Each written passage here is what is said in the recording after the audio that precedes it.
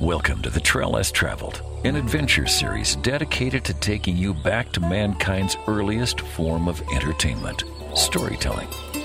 Missoula, Montana is a mecca for outdoor enthusiasts, and each week we will bring you tales of outdoor adventures both near and far, as well as adventure information and inspiration, and a few tunes to set the mood.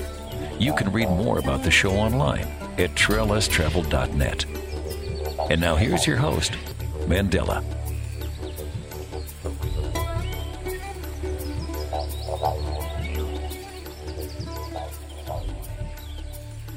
We are sitting in a beautiful forest, surrounded by ponderosa pine, Douglas fir, larch. I'm looking at a beautiful pond with a lot of bird life all around us. So I'm sitting here with John Cantor, and he's the senior wildlife biologist for the National Wildlife Federation. And I just want to first say thank you so much, John, for making the time to sit with me in the forest office and get a little audio. It's really great to be here. You know, learning that you spent time growing up in South Africa reminds me that from the time I can remember, I was just fascinated with African wildlife. Mm-hmm. And I grew up outside of Cincinnati, and when I was 3 years old, I wanted to be an elephant when I grew up. So that's how I felt with the wildlife of Africa and elephants in particular. And from the time I could read, that's what I did. And everybody gave me stuffed animals that were elephants and statues. I used to, animals were central to the way I thought. And outdoor adventure came in too, because our generation were kind of the latchkey kids, so to speak, if you will. We weren't latched in anywhere. We were out in the woods exploring, and we spent all our time out there and flipping over rocks, looking for salamanders, two-line salamanders in the streams. And we had black rat snakes. They're super cool. They get up to like 6 feet. So we became known in the neighborhood because a lot of people are afraid of snakes. Some of us don't understand why, because we were really intrigued by them. And so our neighbors would come get us if they had one of these big black rat snakes. And, we didn't have any mentors for like, what do you do when you have this wild animal? So we keep it for like a week or something and have it in one of these big bins or something and take it out and look at it and then go release it back into the woods. So I played outside all the time, but I had this fascination with African wildlife and spent a ton of time. Cincinnati is just really fortunate to have a really high quality zoo. In that zoo, in all our time at that, led to my mom, who was a pediatrician, being asked to take care of the gorillas being born in captivity because they come up with the same ailments as a human infant. And so I got those wonderful experiences of being over there, actually being able to hold, young gorillas. And so that really was etched. And then the other thing is that my dad, he was in Korea, and he said he had enough camping for a lifetime. So he wasn't really an outdoors person. I think we joked that his idea of a camping experience was a Holiday Inn. But my mom loved to be outside, and she loved to fish. And she had fished with her dad growing up. And she taught us all how to fish. And, there was this local county lake, Winton Woods, and so many times out there with her. Sometimes she'd be rowing, 3 young kids were tangling. Actually, my brother and sister weren't tangling lines. I was tangling my line and their lines. I was the youngest. And so that was, I'll call it more participation part of actually being in nature and learning about fishing and the patience and everything involved. There's no exposure to what a career would look like in this. I think I always said, well, I love animals, so I'm going to be a veterinarian. Because that was the only thing that I could think of shooting for. Nobody could tell me what a wildlife biologist did. And then even into high school, where I went to a Jesuit prep school, and the college counselors like, oh, well, people go to, this is in Ohio, people go to Denison for pre-med. They have the zoology program. Not really understanding what it was that this kid was interested in. But through, talking to my mom and exploring around, I found out that, hey, there's this field of, wildlife biology, wildlife management. And so I, went off to Ohio State.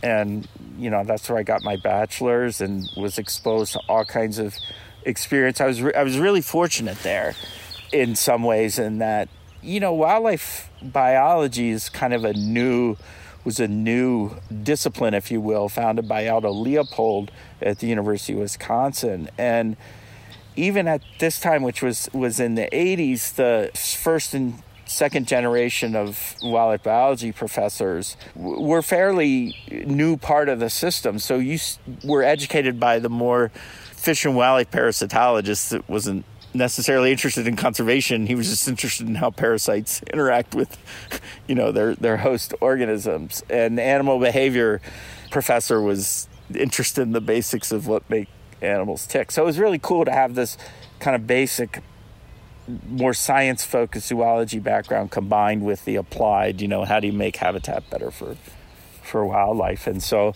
went on from there to pursue a master's in wildlife ecology at the University of New Hampshire. I actually studied white-tailed deer. I went there to work on bobcats, but my major professor had never had a sabbatical, and he was hitting his 40s, and he said, I'm out of here, and he went on a trip around the world with his family. And I had a full research assistantship, so I had to do this white-tailed deer project, which I loved.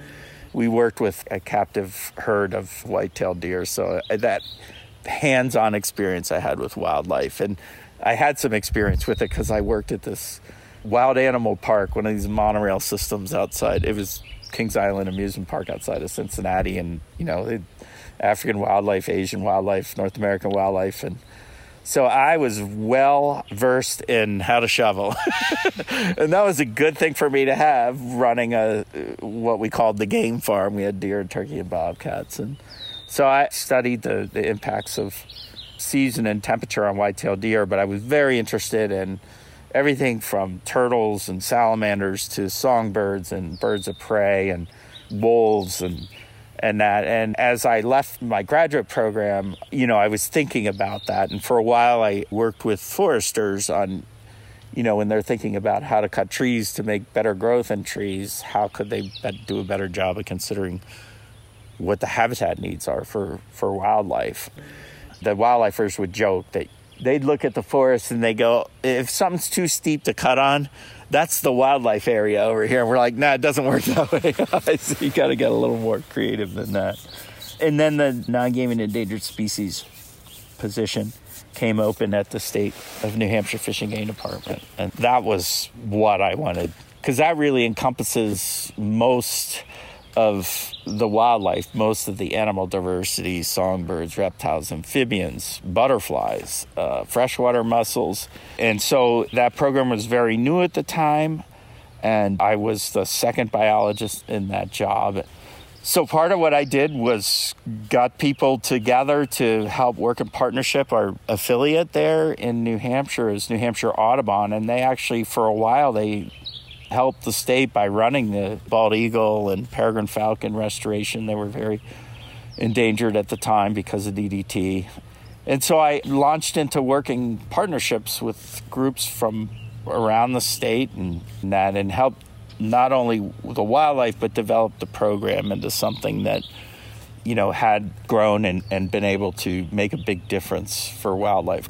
I'm very proud to say that during that time, thanks to the efforts of lots of people, I can think of like Chris Martin at New Hampshire Audubon and Carol Foss and other folks at Michael Amaral that led the bald eagle restoration. But when, I started there in 93, but in 89, we'd gotten our first pair of bald eagles. And when I left my position there 25 years later, there were close to 60 pairs of bald eagles. We were shooting for 5. We thought that was going to be good.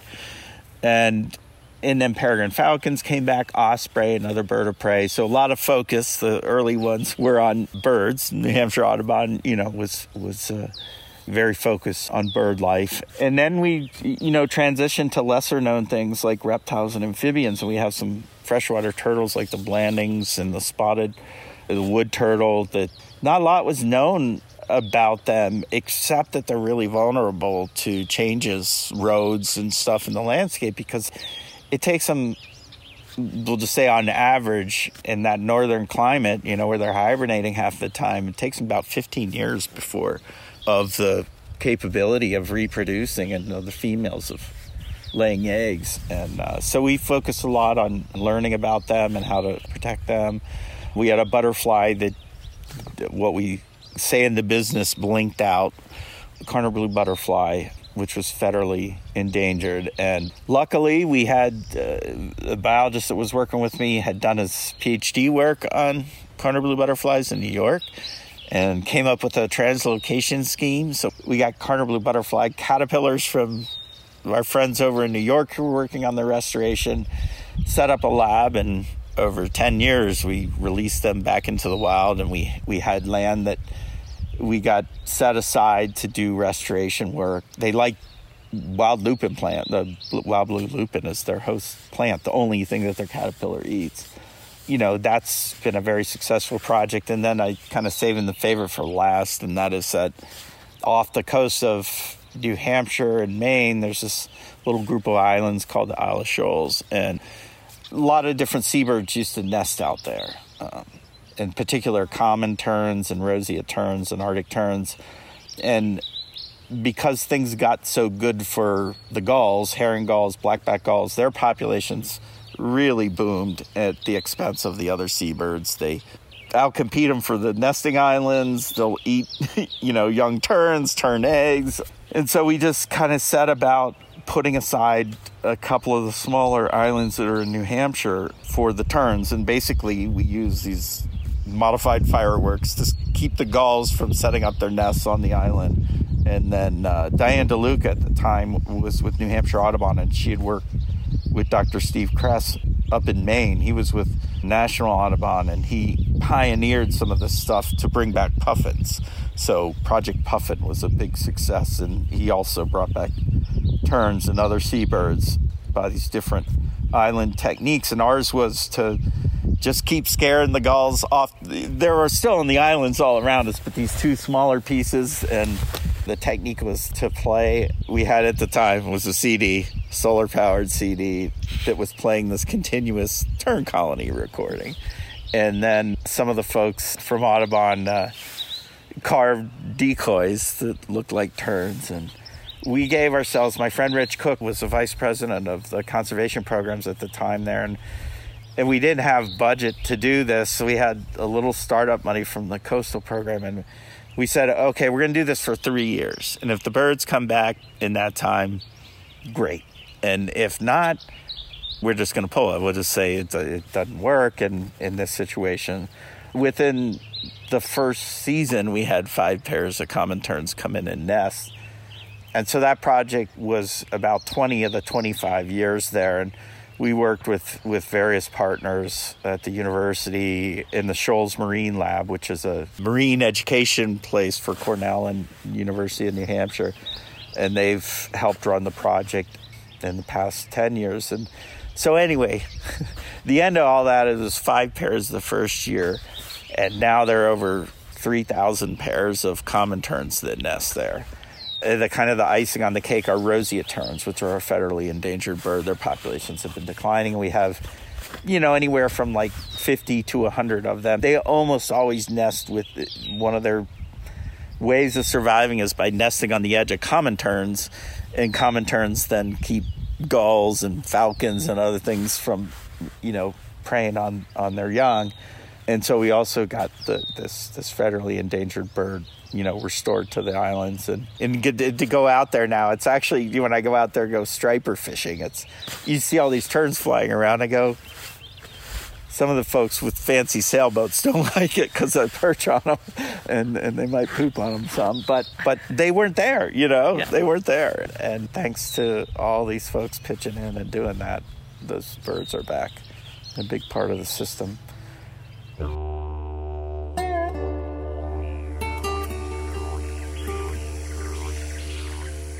The Trail Less Traveled podcast and international outreach programs are made possible by the support from listeners such as yourself. For the cost of a cup of coffee once a month, you can support the show on Patreon. Patreon can offer you a subscription-style payment method in the amount of your choice in exchange for priority access to the Trail Less Traveled visual series, exclusive content, behind-the-scenes footage, and ad-free podcasting.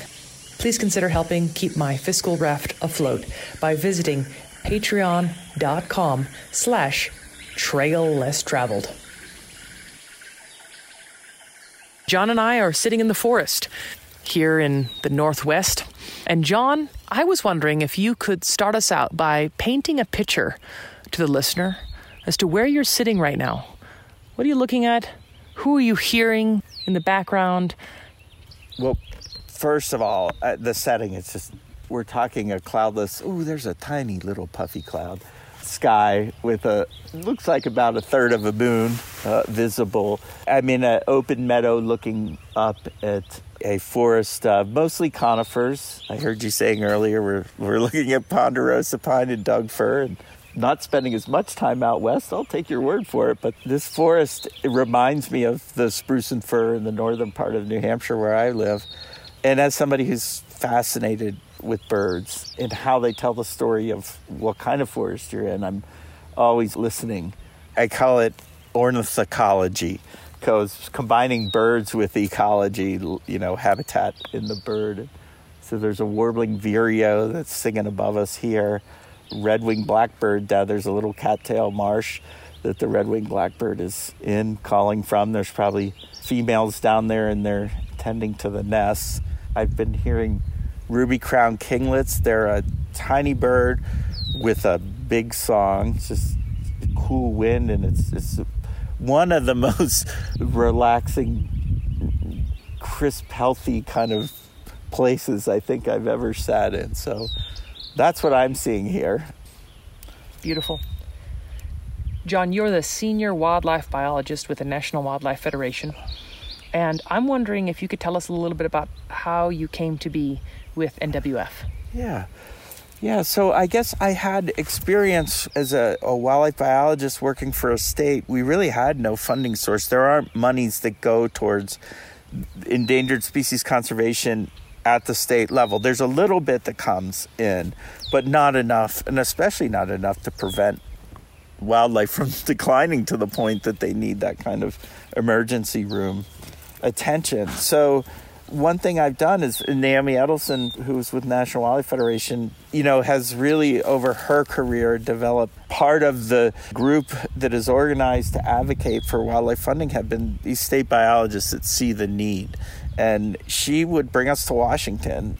Since we were public employees, we weren't there to lobby, we were there to talk about why this funding was important. And as we've got some funds from the federal budget, what we were doing with them and why they were important. And so over that time, I developed an appreciation.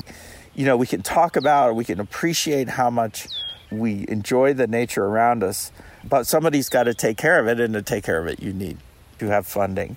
When I was young, we used to have both national and international wildlife magazines, so I always got those, and I just respected National Wildlife Federation as an organization that you may have differences of opinions and be from, different parts of the country or whatever, but if you are interested in conservation of wildlife, you're welcome. And so I like that, giving everybody the opportunity to participate. And so I kind of felt I'd done what I could do is heading up the non-game and endangered species program in New Hampshire. And I wanted to go to Washington to help this national organization that I respected so much, and to have the privilege of working for the organization. And so my role is really to take my 30 years or so of experience as a practicing wildlife and conservation biologist and use that knowledge to help inform our programs, be it education or policy and advocacy. One thing that I really found to be effective is when states didn't just think about what's going on in my state, but they talk, so my peers and I from the Northeast states, from Virginia north to Maine, we always met every year. We always stayed in touch, and we could do a lot more working together, even to the point of where we pooled some of our wildlife grants to be able to do things at a regional scale, which, wildlife, they don't care about our political boundaries. And so working together, we could do a lot more. And with National Wildlife Federation, myself and Dr. Bruce Stein, our chief scientists, have been working in the other regions of the country, the southeastern U.S. and Midwest, and are working to see what we can do in the western U.S. to help these bottom-up multi-state efforts and to get great coordination with the federal agencies like the U.S. Fish and Wildlife Service and the Forest Service and U.S. Geological Services to work together, on protecting wildlife and all the habitats that they depend on. So that's why I ended up working for National Wildlife Federation. One thing that you said earlier that I really loved was that you are a birder, right? You've been walking around the forest here with your binoculars and identifying various birds, but you were saying that in the summertime, you're a birder, but in the fall, you like to hunt the birds. Mm-hmm. And so you're a hunter, but you're also an angler. That's what you're doing out here, out west. I would like to talk to you about Recovering America's Wildlife Act from the perspective of a waterfowl hunter and from the perspective of an angler. Mm-hmm. As an angler and as a waterfowl hunter, one thing that we see, there was just a big study that came out that showed that between 1970 and 2017 or whatever, when we've been doing these national surveys of birds, like if you look at the cumulative loss, there's 3 billion fewer birds in the springtime here, The group of birds that's not doing poorly are ducks and geese, because buying a federal waterfowl stamp, which you need to hunt, buying your license, usually states also have what they call a duck stamp, where you pay extra to go duck hunting. And those monies have gone to on-the-ground conservation. I mean, those with good game regulations, knowing how much of the population, can be hunted and without affecting the overall numbers.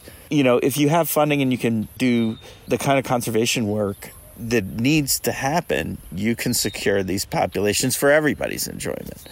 But it's only fish that are, pursued for sport, or ducks and geese and game animals like, black bears and elk and white-tailed deer. Those are where the monies are coming from. That's an excise tax on your hunting and fishing equipment, and then your license fee that goes to habitat protection and research on the game population, education programs. But most of the wildlife don't have that. Most of what we call, some have referred to as wildlife diversity or the non-game species. And Recovering America's Wildlife Act, it rounds that out and provides over $1 billion to states and tribal nations to work together to protect all of the wildlife. And Recovering America's Wildlife Act is really, it is the essential piece for making sure that the habitats that wildlife thrive on, that protect clean air, clean water for people, that give us those refuge, those areas to reflect. And we know we've needed them over this past year of COVID. This is a really key bill, and it will make such a difference, because what benefited ducks and geese has also benefited so many other species. The circle will be completed if we go to protect places for great blue herons and egrets and stuff. We're also going to be protecting places for, wood ducks and black ducks and the other species that people enjoy both to watch and to hunt. That's fantastic, John.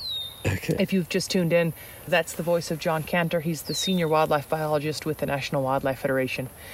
Now, John, one of the projects that you and I are collaborating on is the Lead-Free Landscapes campaign. And I believe it was in 1991 that there was a ban on lead shot for waterfowl. Mm-hmm. I think it was 1978 that there was a ban on lead for paint. Mm-hmm. And hopefully, pretty soon here, people will be using non-lead ammunition and non-lead tackle. Mm-hmm. I was wondering if you could share with us the hunter-angler perspective on why you've made the decision to be lead-free. Mm-hmm. It kind of goes to a couple things. One, the species that I was responsible in my program as the endangered species lead in New Hampshire for protecting was a common loon. Their populations were increasing and doing well, and then all of a sudden we start seeing a lot of adult loons that had ingested sinkers or jigs, and they were dying, and they still are dying from ingesting this tackle. The way birds digest is not the same as us, and the sinkers, this lead gets ground around and poisons their system. over a 2-week period. So, knowing that this beautiful bird with this wonderful kind of history in New Hampshire where I live, on Golden Pond, was filmed on Squam Lake and centered on loons. And, so there's one. I love fishing. Now that there are alternatives and, tin and steel and these other materials, why? It's like if I have an alternative, sometimes they don't even cost more. Why not? And then when it comes to, ducks and geese, one of the main reasons, actually it was the National Wildlife Federation that led the way under the Endangered Species Act, because bald eagles were dying from eating ducks and geese that, were wounded and not retrieved. And here at that time, bald eagles were struggling. Their populations had been decimated from DDT, and they were struggling to come back. And so that change was made. Now when I go out grouse hunting or pheasant hunting or something, I'm also using non-toxic stuff, because if I winged a grouse and off it went and wasn't doing well and I couldn't find it, my dog couldn't find it, and a goshawk came by, which is a really cool bird of prey, kind of iconic to the forest, and I wouldn't want it going through that same fate as a loon and dying from ingesting this game bird that I wasn't able to retrieve. So that's why I switch. Yeah. Hello there, Mandela here, your host of The Trail Less Traveled. I want to thank our premier sponsors for The Trail Less Traveled, New West Knife Works and the Mountain Man Toy Shop. Handmade knives and tools forged in their factory on the western slope of the Tetons in Victor, Idaho. New West Knife Works makes knives like they cook, using the best ingredients and preparing them with patient hands of an artist. Their aim is to bring more joy to everyday chores by making tools that are as beautiful as they are useful. See for yourself by visiting newwestknifeworks.com. Use promo code MANDELA for 10% off your entire purchase, which will not only set you up with a knife that you will pass down for generations, this also supports the Trail Less Traveled podcast and international outreach programs. Visit newwestknifeworks.com using promo code MANDELA.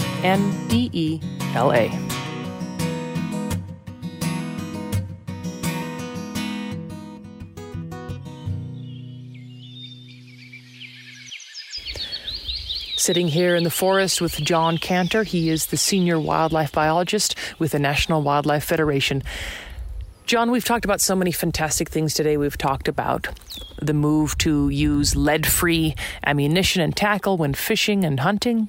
We've talked about Recovering America's Wildlife Act. And I'd love to talk to you about another issue that we are all experiencing right now, and that is climate change. So as a wildlife biologist, could you reflect on climate change? Sure. What I learned in my home state of New Hampshire, what really kind of brought it to attention as a wildlife biologist was the kind of the demise of moose. Moose were coming back in the 70s during settlement days. They were shot so much in that for food and everything that their populations are down dramatically. And they were coming back, and they are actually doing really well for a while. In the 80s, when I worked on one of the first moose studies in New Hampshire, when I was just finishing graduate school, and they were there. Everybody loved seeing them. There's a place called Moose Alley where people just come up from Massachusetts and southern New Hampshire, and they would just park their cars off the side of the road, and moose would come in there, and you were guaranteed to see one. And after a while, the population just, people weren't seeing moose anymore. And it turns out people were starting to find moose with thousands of ticks on them. And as a biologist, we're like, wait a minute, a tick, they're not going to die from anemia because of ticks. This is a kind of natural part of the cycle. Well, it wasn't a natural part of the cycle. The time that snows on the ground has shrunk, and the winters aren't as long. The snowy part of the winter isn't as long, and so those ticks survive better. And so they're just, they're thriving, and then you had a lot of moose, and there's just great opportunity, and that's just a direct impact of what we thought, I think, was going to be more subtle. And so we have fewer moose. Now, will they be there in the next 50, 100 years? Probably, at a lower number than that. But things are just changing dramatically. When I think about climate change and its impact, I think about whether it was overhunting, in the days of market hunting and that, if we thought of the globe as like habitat, we were raiding the fridge too much from everything else. And then with the pollution days, we were spilling crap all over the house that everybody else is living in.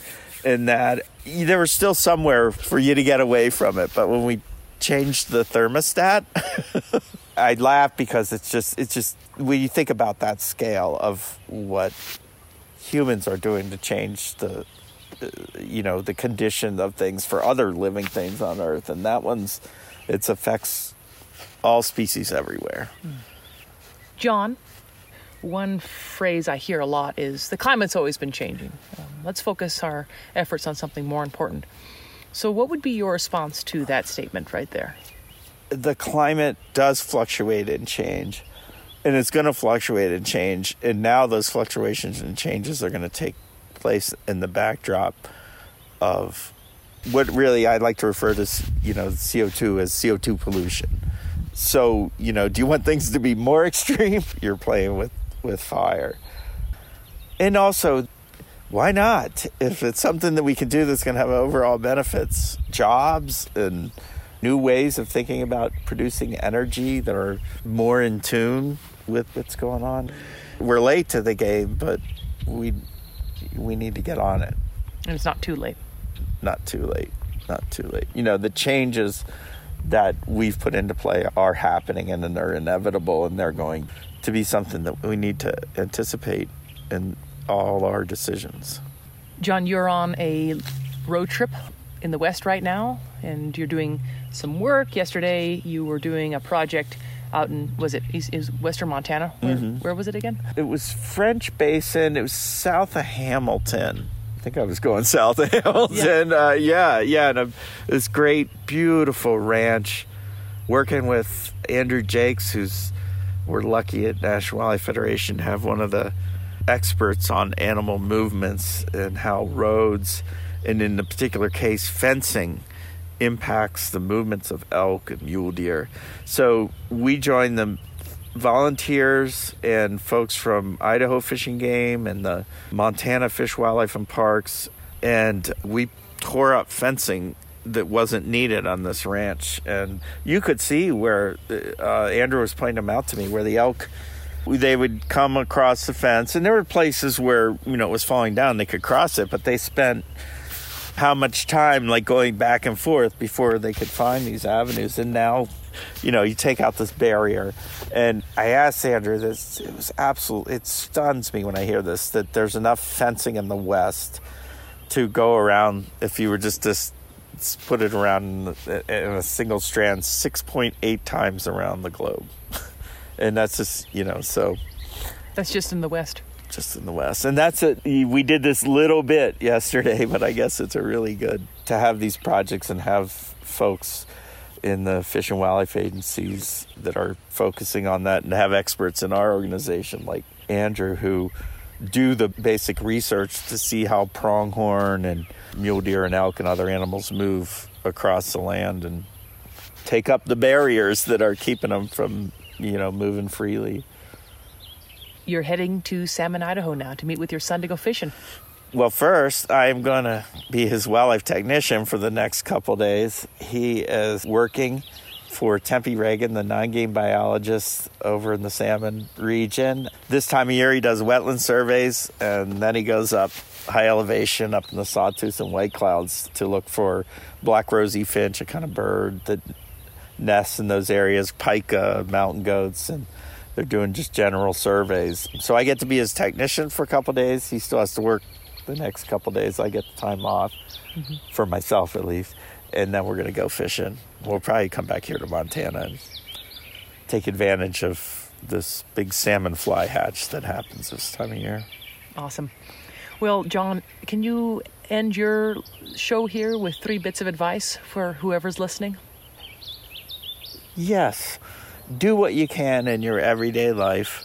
don't beat yourself up over maybe accidentally getting a straw when you're out to, or not recycling everything that, don't beat yourself over. Do your best, but be an activist. Make sure that you're participating in your community, with your state legislators, with your folks that are going to Washington to represent you, to make sure they know that you care. And the best part of it is, if you enjoy the outdoors, great, keep enjoying them. If you're not hanging out, not everybody needs to spend all the time like I do in the outdoors to enjoy things. But even in your backyard, I think, especially during COVID, we all learned that having some time in nature is really good for you. So get outside.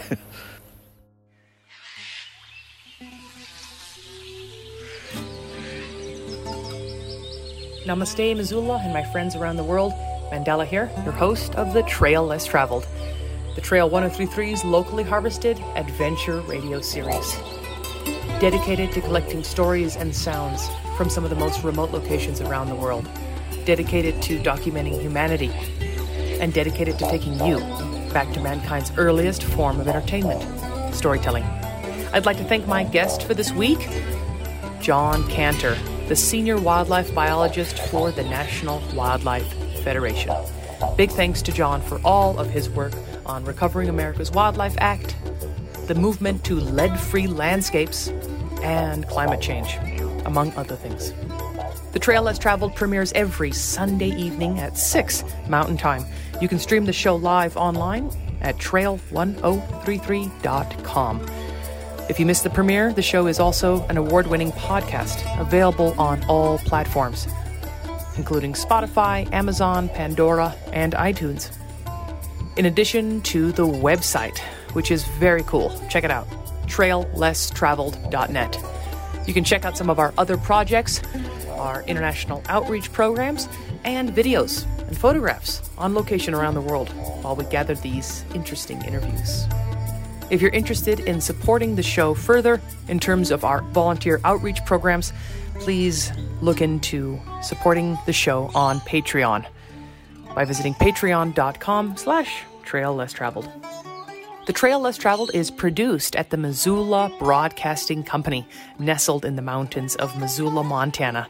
And this has been episode 457. Big thanks to the community and the Missoula Broadcasting Company for giving the Trail Less Traveled a home on the radio waves. If you have any ideas for a show or someone you would like to interview, please don't hesitate to get in touch with me by visiting traillesstraveled.net. My adventure tip this week is regarding microtrash. When you're heading out the door to go hiking or fishing or on an adventure, be sure to be wearing a pair of pants that has good pockets, perhaps a zippered pocket, or a plan for where you're going to keep the trash that you pick up. It's amazing how much rubbish is on the ground out there, and you want to pick that stuff up. A small goal for the short term would be to pick up one piece of trash every time you go outside. And then from there, maybe 2, maybe 3. Let's leave these beautiful landscapes better every time we visit them. That's it for this week's adventure, my friends in Missoula and around the world. But until next week, please get outside and do something for Mother Earth. Maybe plant a tree. Maybe pick up trash. And also, remember, shred the gnar. Because the thing about the gnar is, it doesn't shred itself. This episode of The Trail Less Traveled is sponsored by the Missoula-based and locally grown Mountain Meadow CBD. Their hemp is grown organically, and all of their products are organic as well. Mountain Meadow utilizes a living soil technique that helps ensure the symbiotic relationship between the plants, the soil, and the insects. CBD has many therapeutic benefits, including, but not limited to, anxiety, joint pain, gut health, deeper sleep, depression, and as an immune system booster. Mountain Meadow CBD is a family-owned farm with very reasonable prices due to the fact that there are no middlemen between you and your product. They offer CBD tinctures in different strengths, pain salve, lip balm, vapes, and pre-rolls. You can find out more by visiting mountainmeadowcbd.com or on Instagram at Mountain Meadow CBD.